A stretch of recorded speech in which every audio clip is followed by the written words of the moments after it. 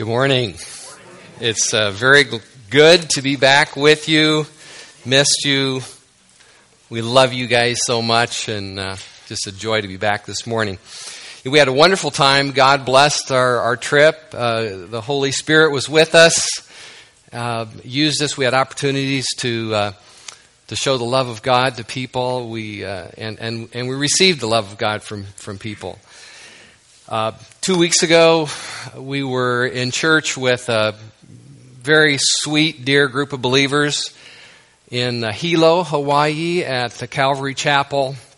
There, we were blessed to worship with them, and we just enjoyed the worship and the teaching time and the fellowship. Just a humble, simple group of believers there who loved Jesus. Very encouraging. And then I had an amazing experience last Sunday.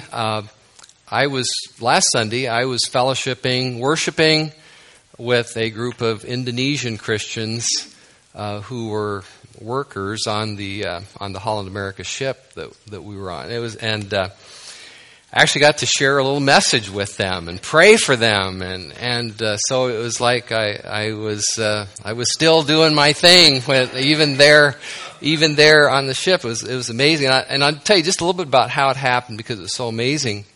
I was sitting on the chair on the deck of the ship, the promenade deck. I had my computer out there as working, and this Indonesian young man came. Most of them are Muslims. Indonesians are like 88% Muslim, and almost all of them on the ship are Muslims. But he came up, and I was relaxed. It's like you're sitting on a lawn chair, just relaxed.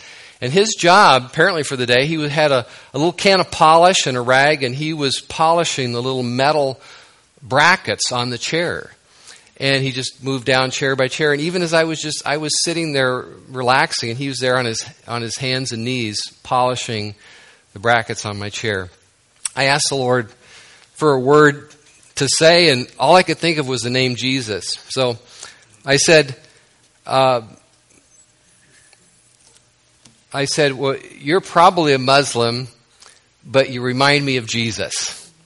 Just Jesus was a servant, and the way you're there down on your hands and knees serving, that's how Jesus served. And I talked a little bit about what Jesus did with the apostles. And anyway, he said, well, are you a Christian? And I said, yes, I am. And he pointed to his name tag, which was Daniel, and he said, I am a Christian too. And he said, I'm one of the few on the ship, but he said the few Christians, Indonesians, we're going to have church tonight at 11 o'clock. So he said, if you want to come. So I was almost asleep at 11, but I got up and went down, and for an hour and a half worshipped with these Indonesian believers, and they asked me to share a message with them.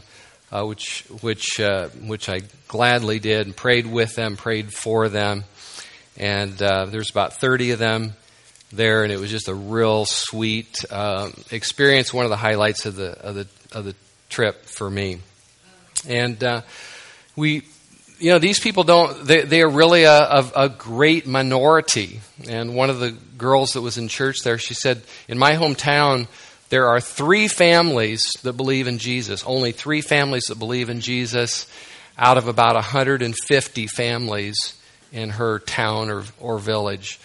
So you can just imagine how tough it is for these people to live for Christ. And even on the ship, probably, I don't know that all the Christians came, but if there were 30 of them that came to this church service, I mean, there's probably 800 or 900 of them on the ship. There's a lot of them that serve and roles on the ship. But anyway, it was just for me. It was a huge blessing, just how God used a little thing, that guy coming along polishing those brackets. Just God bringing to my mind to say something about Jesus. Him saying he was a Christian, getting invited to this church service, and then getting to pray with them, worship with them, and getting to share a message with them was a huge blessing. Well, the Holy Spirit is with us wherever we go. And that's a wonderful thing. You know, Peter ended his first message, going back to Acts 2, Peter ended his first message by saying, repent and be baptized in the name of Jesus Christ for the forgiveness of sins, and you will receive the gift of the Holy Spirit. The goal of the gospel is for you to receive the Holy Spirit. The goal of the gospel, or the end result of repenting, the end result of coming to Christ, the end result of faith in Jesus, the end result of forgiveness of your sins is to receive the gift of the Spirit. The Holy Spirit is the prize. He is the all-inclusive, all-sufficient gift for the rest of your life. And the Bible tells us the Holy Spirit is the down payment of all that is coming to you in all eternity. Everything that you are able to do as a Christian flows out of the gift of the Holy Spirit poured out upon you. Every good fruit you bear, every good thing you can do or will do, every spiritual gift you have, your inward desire to please the Father, your inward desire to love God, all of that flows out of the Holy Spirit living in you. The book of Acts, as we have said, is the continued actions of Jesus Christ by the Holy Spirit through God's people. It's the continued actions of Jesus Christ by the Holy Spirit through God's people. You do things for Jesus. You serve and you work today because the Holy Spirit is working in you, in your situations, and with the people around you. And in story after story, the book of Acts shows us that the Holy Spirit is working through God's people. Whether it's the apostles, whether it's through ordinary believers, the Holy Spirit is working through God's people. And the message clearly is that He wants to work through you. The Holy Spirit was poured out upon you, was given to you. The Spirit of Jesus was sent into your heart in order to speak through you, to love through you, to reach people through you. And so being a Christian is to be a daily adventure of trusting in the Spirit of God to guide you into divine appointments and opportunities, to show forth the love and the message of Jesus. And, you know, the good news is, for me especially, the good news is that He is not hindered by our weaknesses, our personal handicaps, or our limited resources. You know, Romans 8 says we do not even know how to pray as we ought. But it says, even so, the Spirit helps our weaknesses. I mean, when it comes to doing God's things, we are this paradox of profound weakness, but also of amazing power.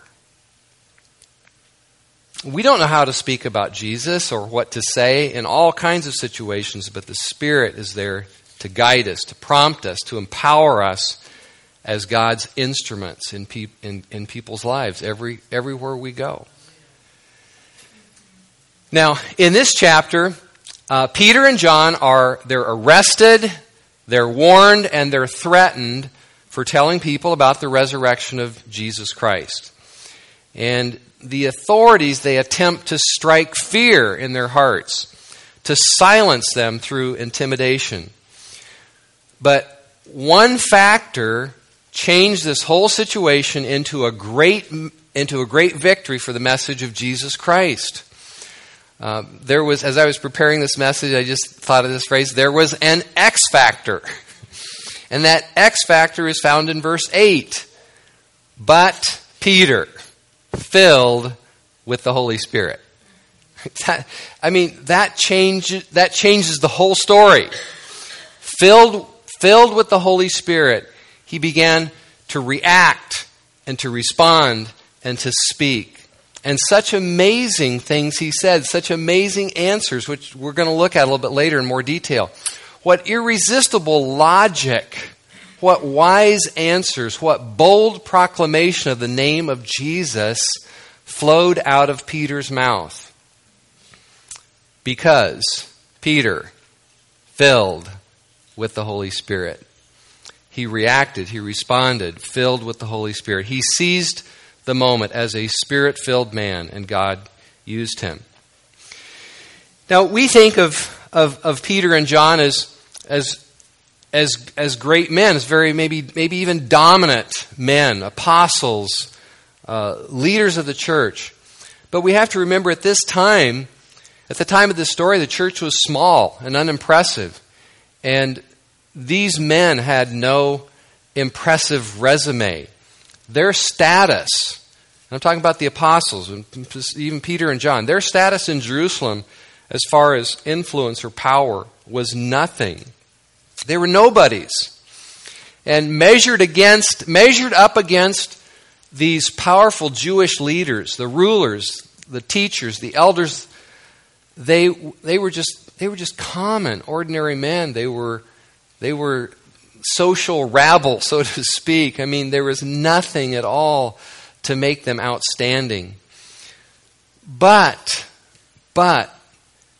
against this earthly, natural, political, and religious power, God had appointed another kind of power, the power of the Holy Spirit.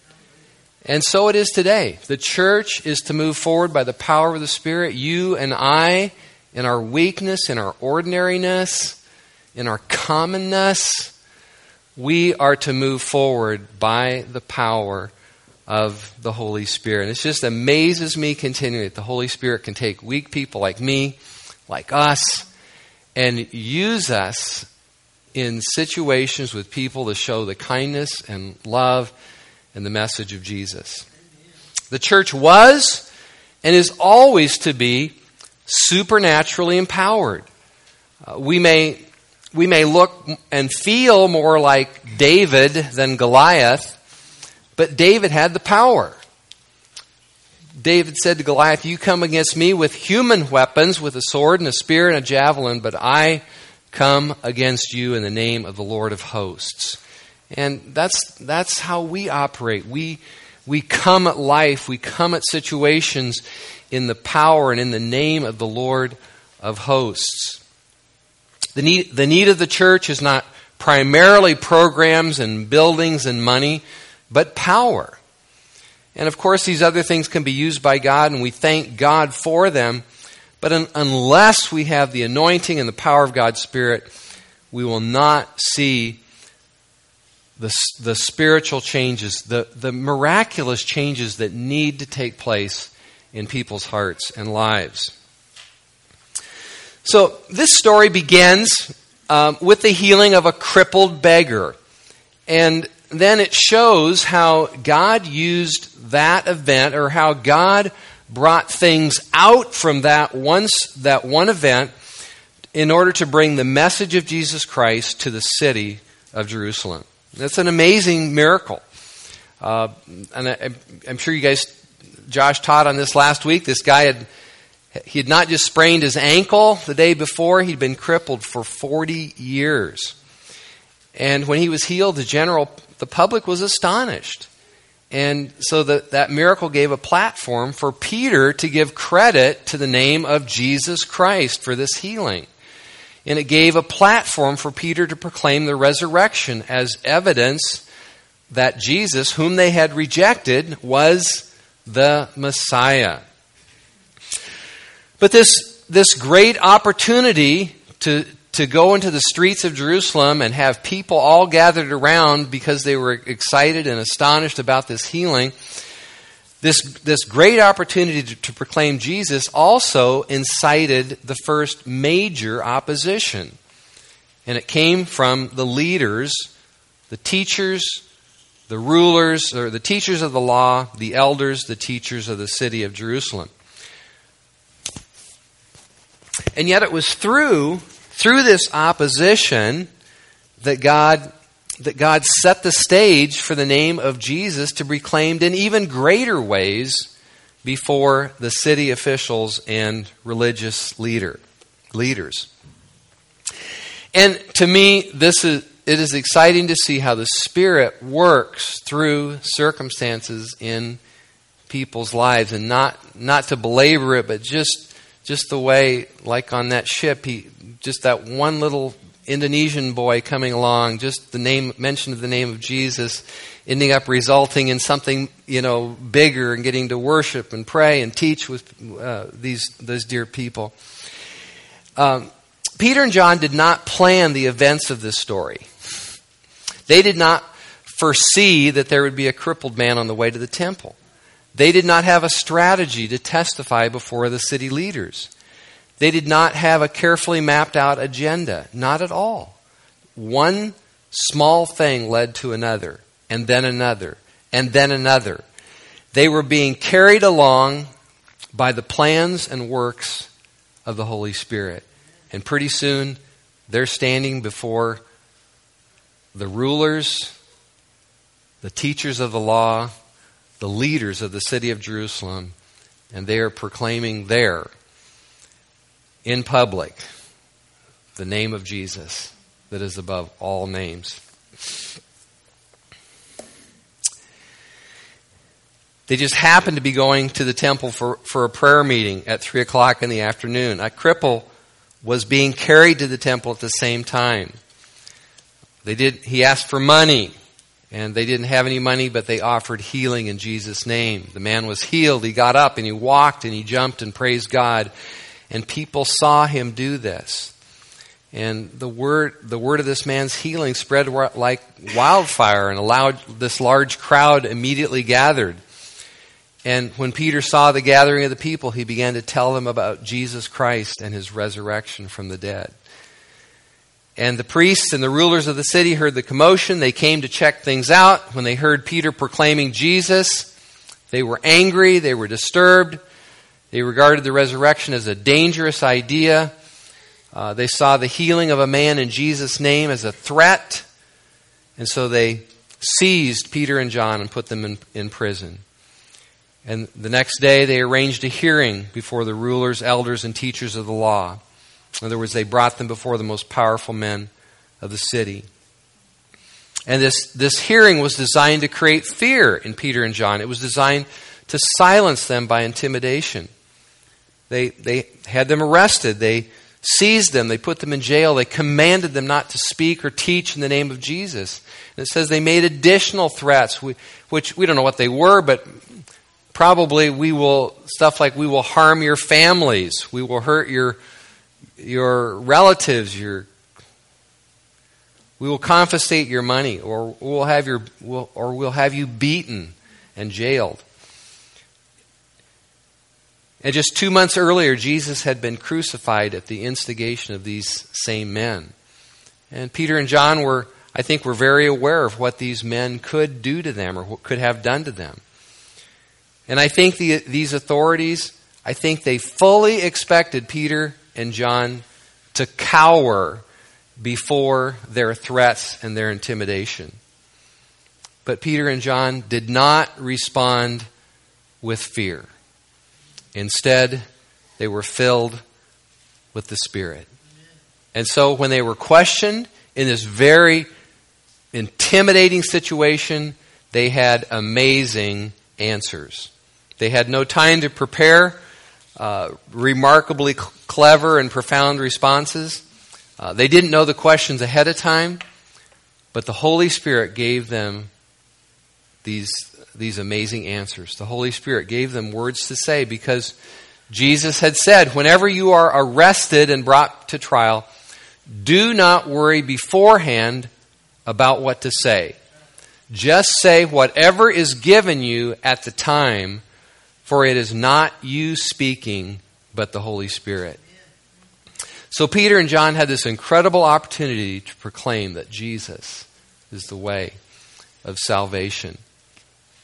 And if one detail of the story was removed or changed, this proclamation would never have happened.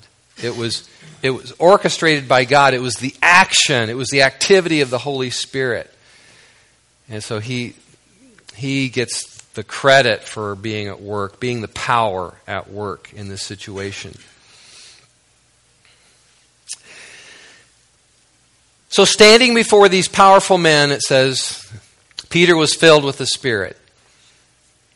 And the Holy Spirit brought to Peter's mind this irresistible logic. And what was the first thing he said? He said, we are being called to account today for an act of kindness shown to a cripple. Those leaders must have squirmed in their seats when Peter said that. I mean, what a great thing to say. How could they argue against an act of kindness shown to a cripple? And I think Peter's opening statement, his very first words, made their accusations look silly and heartless and cold. And it just clearly pointed out what a good thing it was that had happened, that Peter and John had done for this man in the name of Jesus. And Peter goes on, but if you want to know how this man has been healed, it is by the name of Jesus that this man is standing before you. Peter gives all the credit to Jesus. And then he boldly adds this, well, what I would call kind of a stinger at the end of that. He says, oh, by the way, this is the same Jesus whom you crucified. And he is the one God raised from the dead. You know, instead of Peter responding out of fear, Peter has these men shaking in their boots. I mean, he has turned the tables. Instead of him being filled with fear, he has, by the power of the Spirit, created a trembling and a fear in them. And he goes on to tell them that their rejection of Jesus is the fulfillment of God's word. This Jesus is the stone that was rejected by you, the builders, which has become the cornerstone. You know, we don't maybe know that much about cornerstones, but the most important stone in any building in those days was the cornerstone. And the entire structure was based on that, or was supported by that stone. It was the key stone, the most important stone in the structure. So if the stone quarry sends up the cornerstone to the building site, and if the builders say, hey, we're not going to use that stone, throw it away, and they toss it down in the valley, that would show an incredible error in judgment. They just took the most important stone in the building and rejected it. And Peter is saying, that is exactly what you have done with Jesus. And so instead of Peter and John, in a sense, being on trial, they are trying these leaders. These leaders find themselves on trial. They are being tried by Peter's words and by the words of Scripture, by the Word of God. And then Peter makes one of the most important statements about Jesus in the whole Bible. Salvation is found in no one else, for there is no other name under heaven given to men by which we must be saved. Remember, these leaders they're the ones who hated and killed Jesus. And Peter says, you can't be saved except through him. You rejected him, but you can't be saved without him. The road to God goes through Jesus and only through Jesus. You guys may want to stop this message, but it's the only hope of salvation for you and for all of mankind. And I'm sure everyone has, but I feel compelled to ask the question, have you placed your trust completely in the name of Jesus to save you this morning? Or have you put your trust in something else or someone else? It says salvation is found in no one else. There is no other name. There's no other thing, no other procedure, no other religious ritual, no other person, nothing else under heaven by which you can be saved except by trusting completely in the name of Jesus. And it's very unpopular to say that no one can be saved except through the name of Jesus, but it's a very clear message of the Bible. But if you think it's unpopular today, it was even more of an offense to these Jewish leaders to tell them that they cannot be saved except through the name of Jesus.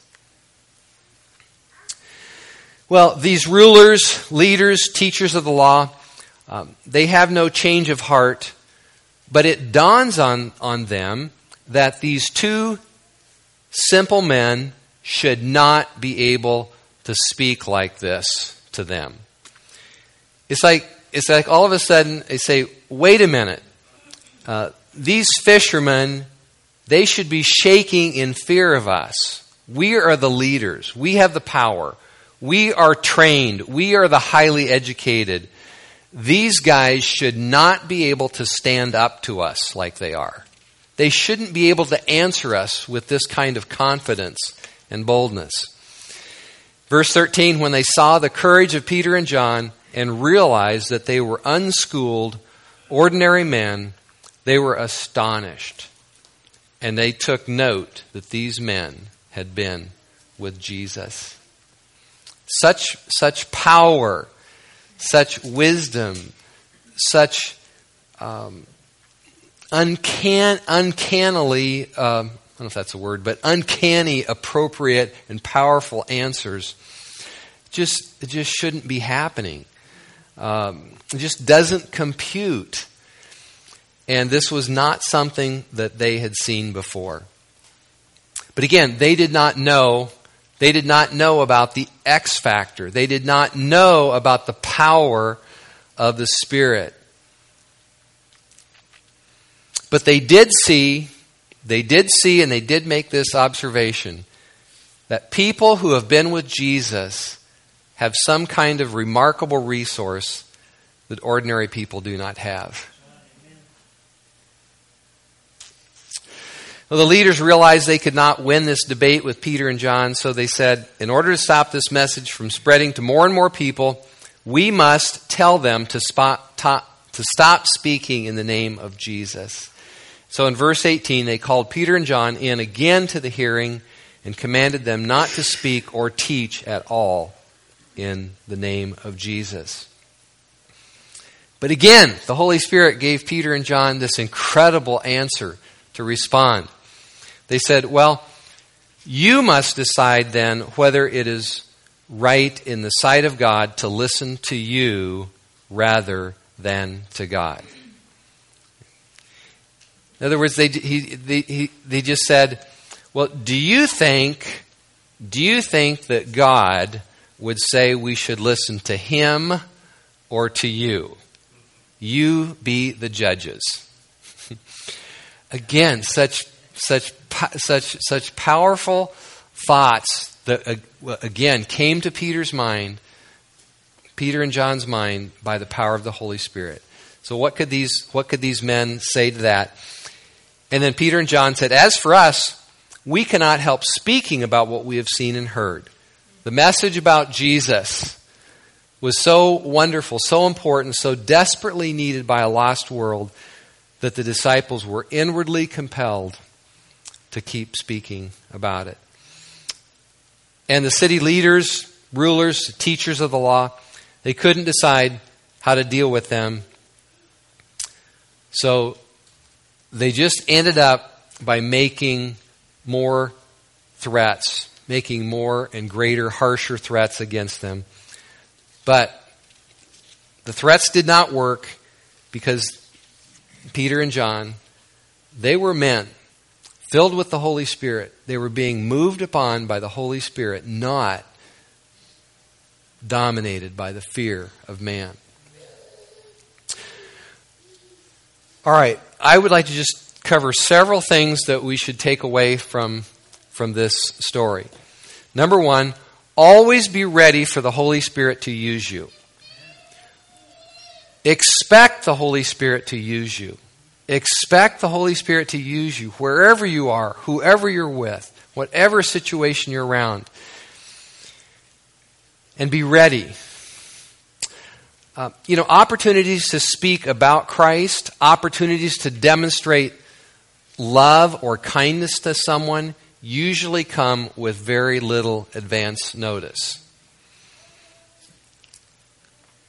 For example, the crippled man that was just happened to be right there when they're walking to the temple, calling out for money.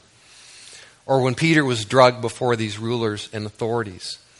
These were opportunities to speak up for Christ that came with very little advance notice. So we need to just live ready. We need to live filled with the Spirit, always ready for every opportunity.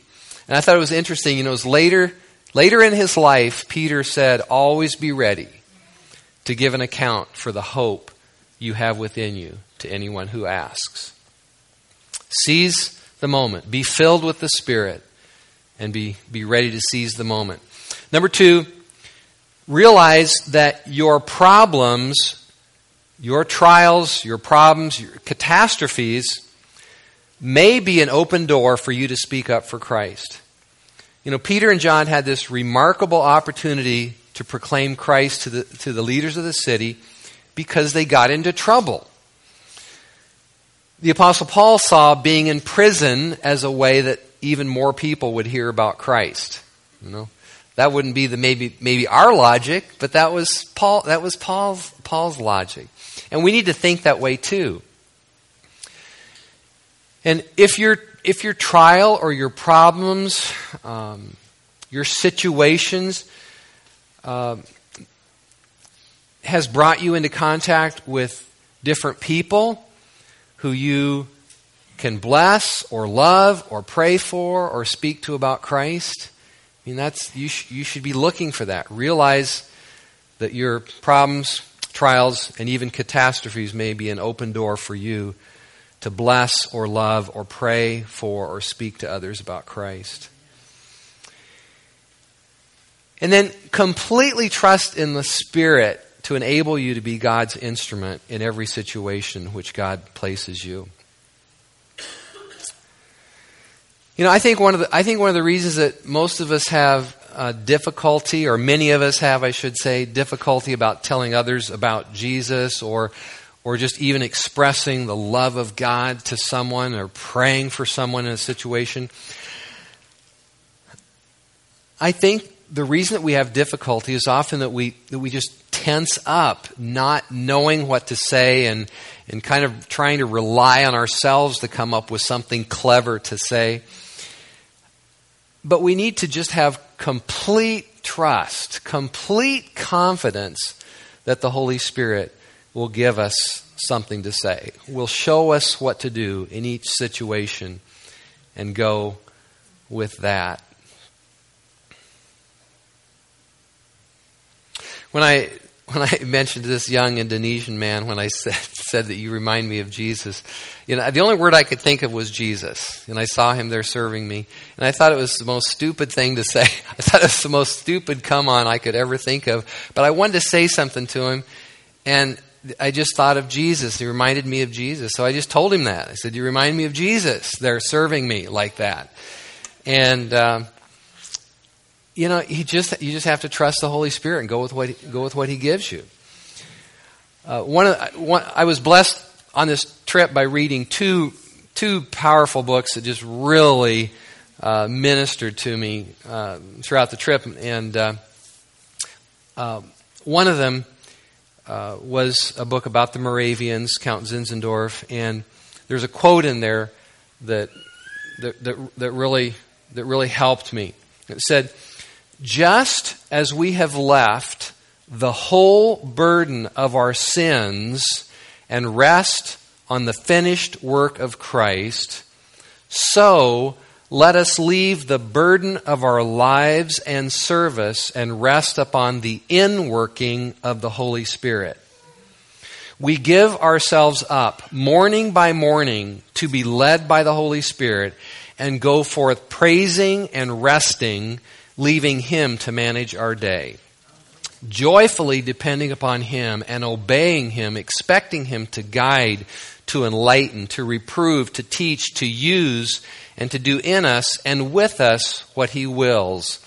Count upon His working in you as a fact, altogether apart from sight or feeling. Cease from the burden of trying to manage yourself. You know, it's the Spirit that can give you what to say. It's the Spirit that can give us initiative and boldness and words when they're needed. And we just need to trust in Him totally and relax a little bit and then go with what He gives us. Next, have greater appreciation of the power of the name of Jesus to heal and to save. You know, that crippled man was healed by faith in the name of Jesus. Peter and John testified to that. They also testified that we can be saved only by faith, again, in the name of Jesus. God made the name of Jesus the only means of obtaining anything from Him.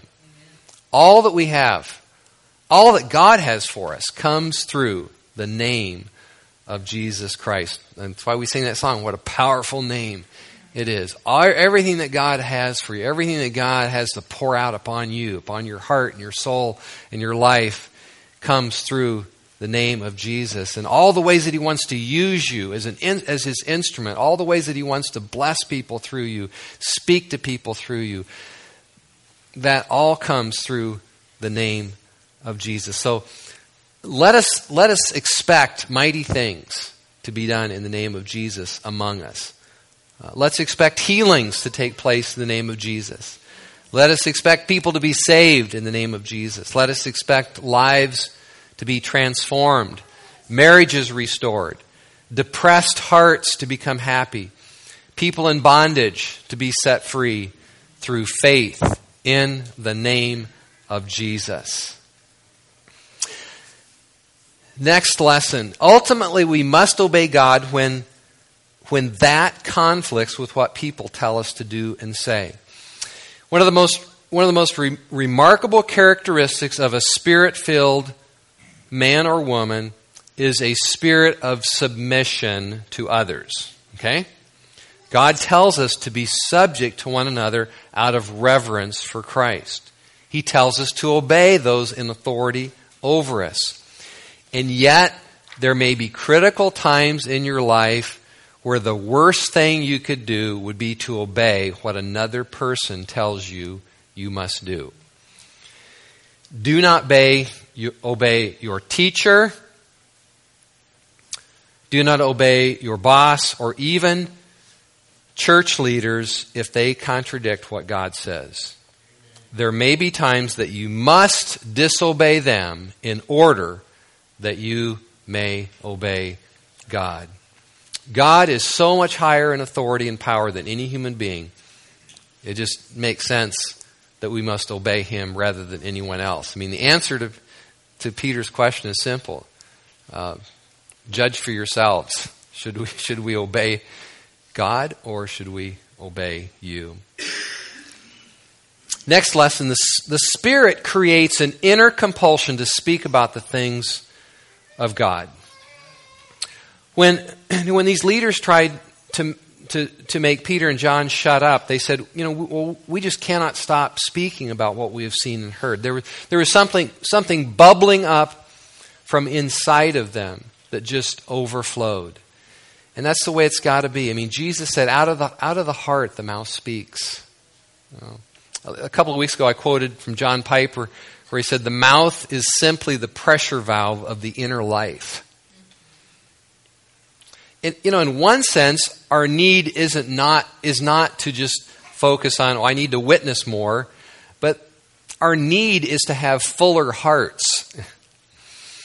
The mouth is simply the pressure valve of the inner life. Our need is to be more stirred by what we have seen and heard. Our need is to be more compelled by the love of Jesus Christ. Our need is to just be more captivated by that. And may that be so. Next, as a follower of Jesus, you will share in his rejection. He is the rejected stone. Jesus Christ is the rejected stone. And the more closely you identify with Jesus and his message and follow his ways, the more you are likely to be despised or belittled by at least some people in this world. And it has to be that way. It can be no other way. And one of the greatest dangers to the church is the desire to be liked by the world. One of the greatest threats to you following Jesus is a desire to be in agreement with the world or to be liked by the world. You must accept opposition. You must accept, like Jesus, being rejected or being misunderstood or being regarded as weak or misguided or naive or foolish. All of that is a part of following Christ. And the last lesson is that in order to carry out anything, in order for you to carry out anything Jesus asks you to do, you will have to overcome opposition. You'll have to deal with and overcome opposition, just as Peter and John did here in this chapter. Jesus said to the one who overcomes, I will give a place to sit with me on my throne, just as I overcame and have sat down with my Father on his throne. As we read through the book of Acts and even throughout church history, the kingdom of God moved forward through triumphs and through setbacks, through progress and opposition. It's never all easy. It's never all victory. We must overcome. We must be overcomers. And that's what Peter and John were in this story. In the face of incredible intimidation, in the face of incredible fear, in the face of incredible threats, in the face of incredible efforts to stop them and to silence them, they were overcomers. They overcame. And this is true if you attempt any kind of faithful ministry. It's true in your own spiritual life, just in following Jesus faithfully to the end. It's true if you seek to be a godly husband or wife or father or mother. You must be an overcomer. You must overcome the opposition. Jesus had to overcome rejection, hatred, being misunderstood. He had to overcome injustice, lies, cruelty, mistreatment, death on a cross, and the grave. But Jesus said, I have overcome and have sat down with my Father on his throne. He overcame it all, and that's what you are to do too. Another quote from the book that I quoted from earlier, it says, the New Testament clearly teaches that hostile spiritual powers work through men and nations opposing the work of God, his kingdom, and his people. I mean, there's opposing forces and powers and people at work against us. How do we handle supernatural opposition when we know we are in the will of God? We stay where we are, we serve faithfully, and suffer if necessary.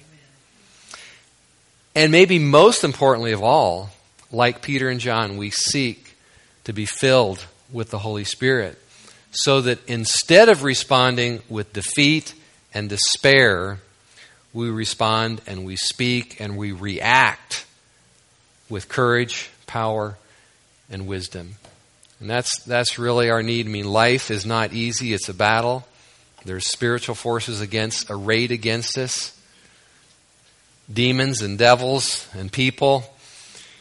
And yet, in the power of the Holy Spirit, we march forward. And we react and we speak and we respond with the filling and the power of the Holy Spirit. All right, let's pray.